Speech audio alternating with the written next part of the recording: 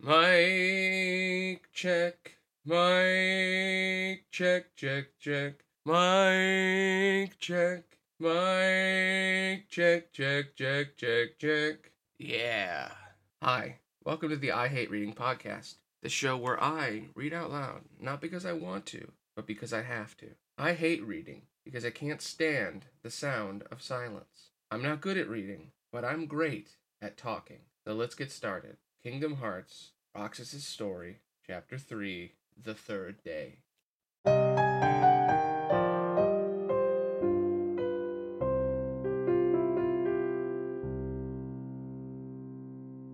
Hey, it's been a while since I did this. I've been kind of on a break. I know I said in the first episode I had this down packed, but I've had a lot of personal stuff behind the scenes.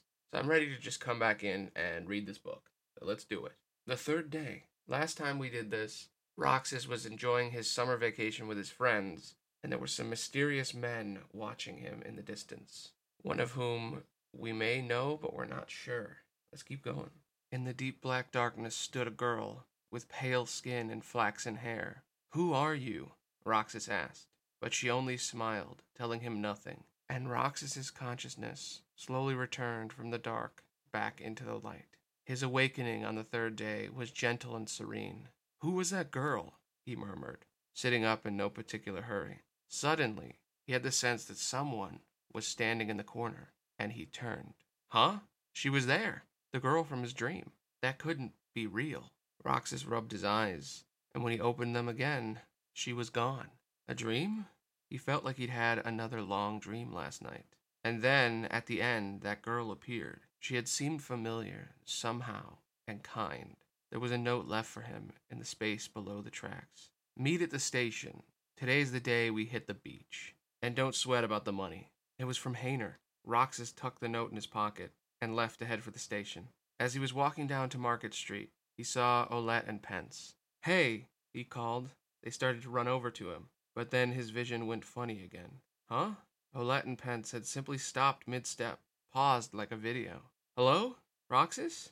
It was the girl from his dream this morning, appearing in front of him while he just stood there, stunned. He could see her more clearly now. Her light blonde hair, the color not too different from his own, fell a little past her shoulders, and she had blue eyes and a white dress. Her skin was so pale it seemed almost translucent. "Who?" he began. She held her finger up to his lips and tilted her head. "I want to meet you. If I could." "Me?" "Yes, you." Her gaze on him was so intense it almost prickled. Roxas looked away, and when he did, the world warped. "Huh?" Pence ran up to him. "Olette dragged me along to go shopping. You want to come too?" Olette smiled. Just now, there was a... Roxas glanced at where the girl had been standing. No one was there. "Roxas, are you okay?" Pence said, worried. "No, yeah, it's nothing." Olette gave him a puzzled look. "Well, all right. See you later." That girl. She and Pence were on toward Market Street. "That girl," Roxas murmured. "She said she wanted to meet me. I want to see her again, too," he thought. He had the feeling that she could explain all these bizarre things that were happening to him. The strange dreams, the weird creature, and that girl. Roxas took off at a run. Naminé watched Roxas from atop a building. "We came into being together, like twins. Our hearts are connected to the same place. No, all the hearts of all the worlds are seeking one single heart. Kingdom Hearts. But Roxas, the most important part is, you were born from the same place, in the same way. And the same people are trying to use us. The organization and Diz, they both want to use us. Because the way we were created is so special. And we are seeking the same thing. Although, maybe you've forgotten by now." "Hey, Naminé." She looked to the sudden intrusion. You. Standing there was someone she thought had died in Castle Oblivion. A young man with a black cloak and red hair. "Looks like you and me just keep running into each other." "Axel." Naminé met his gaze, without backing down. She was sure Sora had put an end to him back at Castle Oblivion. "I'm not a ghost, if that's what you were thinking," Axel said with a cocky grin, and along with her, looked at Roxas down below. "What are you doing here?" she asked. "Just following orders." His expression went flat as he said this. "I see." Naminé frowned and looked away. "What about you?" She bit her lip. Me? What do I want to do? What should I do? I don't know. You're the only one who can save him. What? She raised her head. Got it memorized? Axel. He said nothing more, only gave her a faint smile and vanished. Is Axel the good guy now? No. Looking for the girl, Roxas ran to the sandlot. Cypher and his retinue were loitering there as usual, chatting about something or other. Cypher saw him first. Hey, Roxas. But before Roxas could reply, something was swarming him. Black shadows on the dirt around him. Who dares? Shouted Fu. The shadows rose up from the ground, taking shape as strange silvery creatures. More of them? Roxas got ready for a fight. There were 3 of them surrounding him. The same kind of creatures as the picture thief. Cypher was ready too. Don't know who they are, but they already crossed the line. Here. He tossed Roxas a toy weapon for the struggle participants. Got it. Roxas caught it and swung at one of the silver things. But just like before, his attacks couldn't seem to hit it. How? What do I do? He gripped the toy sword tighter. Roxas, use the keyblade. The girl's voice rang out. It was her. And then time stopped around him again. Huh? He looked around, trying to find the source of the voice, and found her on top of a building. The creatures attacked. Roxas! Naminé called. And this time, when he was about to fight back, everything shifted into darkness. Whoa! Darkness swallowed him up and he fell. But from above, he could faintly see a light. He flailed his way toward it. A small white hand reached out for him. The moment he took hold of it, wispy light glowed all around. Who?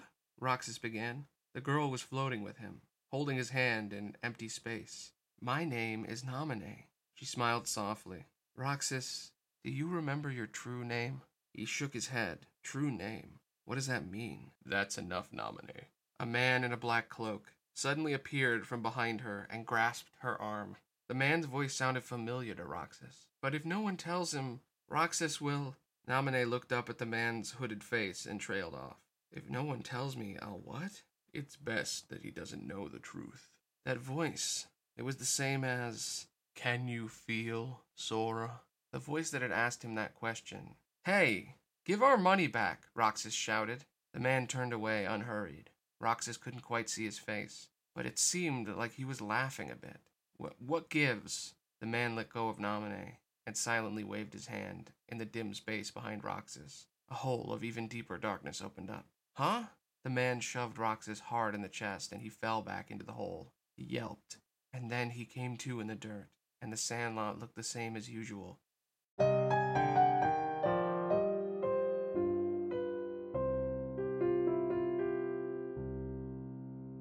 Well, looks like Roxas was in a whole heap of trouble. Thought I'd take a little break for a second. This one's very short, but I thought I would say, this podcast is brought to you by my Patreon.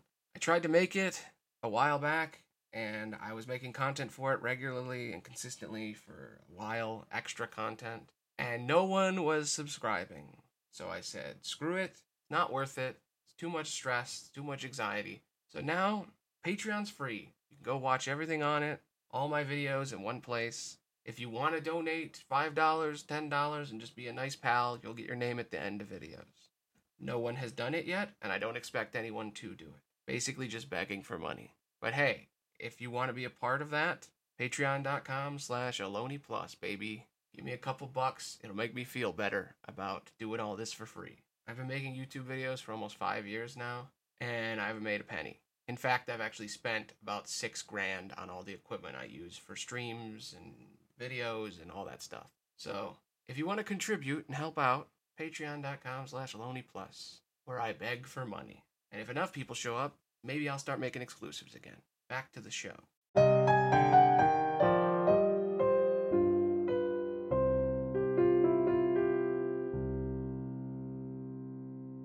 Cypher, you should strike a pose, you know? Rai was cheering. How's this?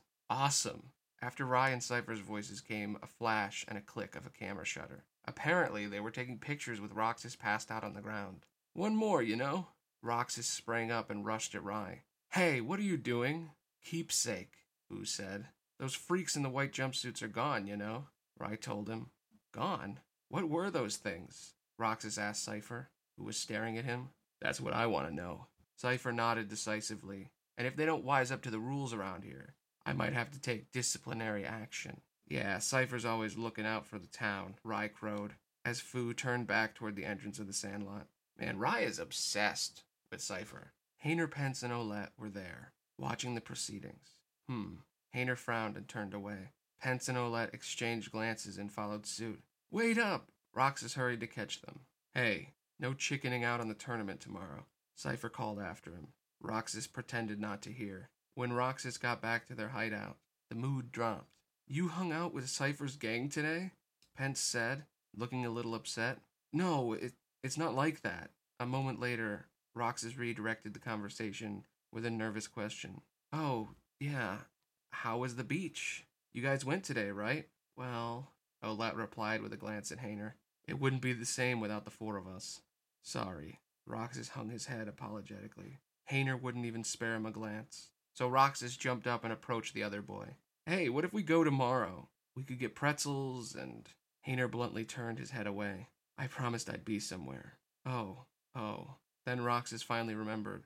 Tomorrow was the struggle tournament. Ooh, drama.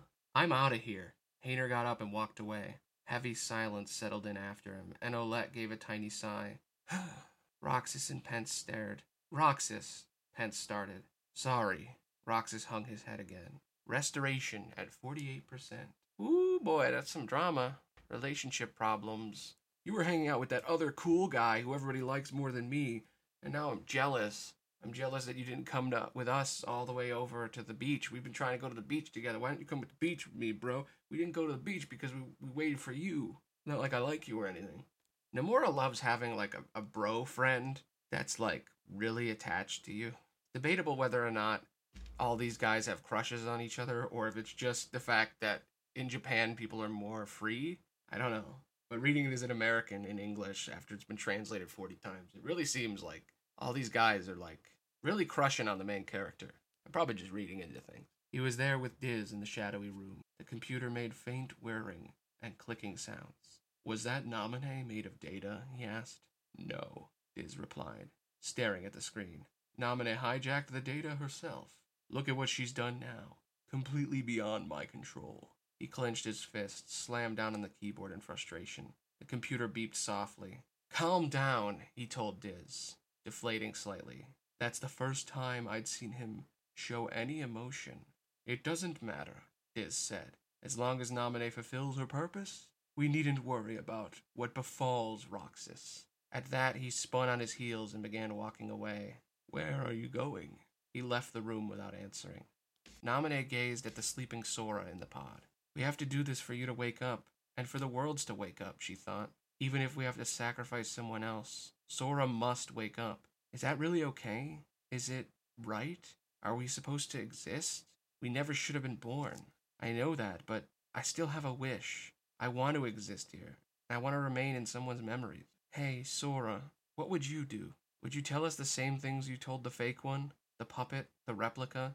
That we're ourselves and no one else? That we have our own hearts inside of us? And yet, we have no hearts. We seek our hearts because we don't have our own. Is it so wrong to seek out something we've lost? We have no hearts. But what is a heart anyway? I can feel. I feel you. I can think. I think of you. We can want things. We want hearts. But doesn't that mean we already have hearts? Or is a heart something else? Diz says that we are anomalies. Then what about Axel? Or Ansem? What about the others from the organization who died in Castle Oblivion? What is a heart? I don't know, Sora. Do you know?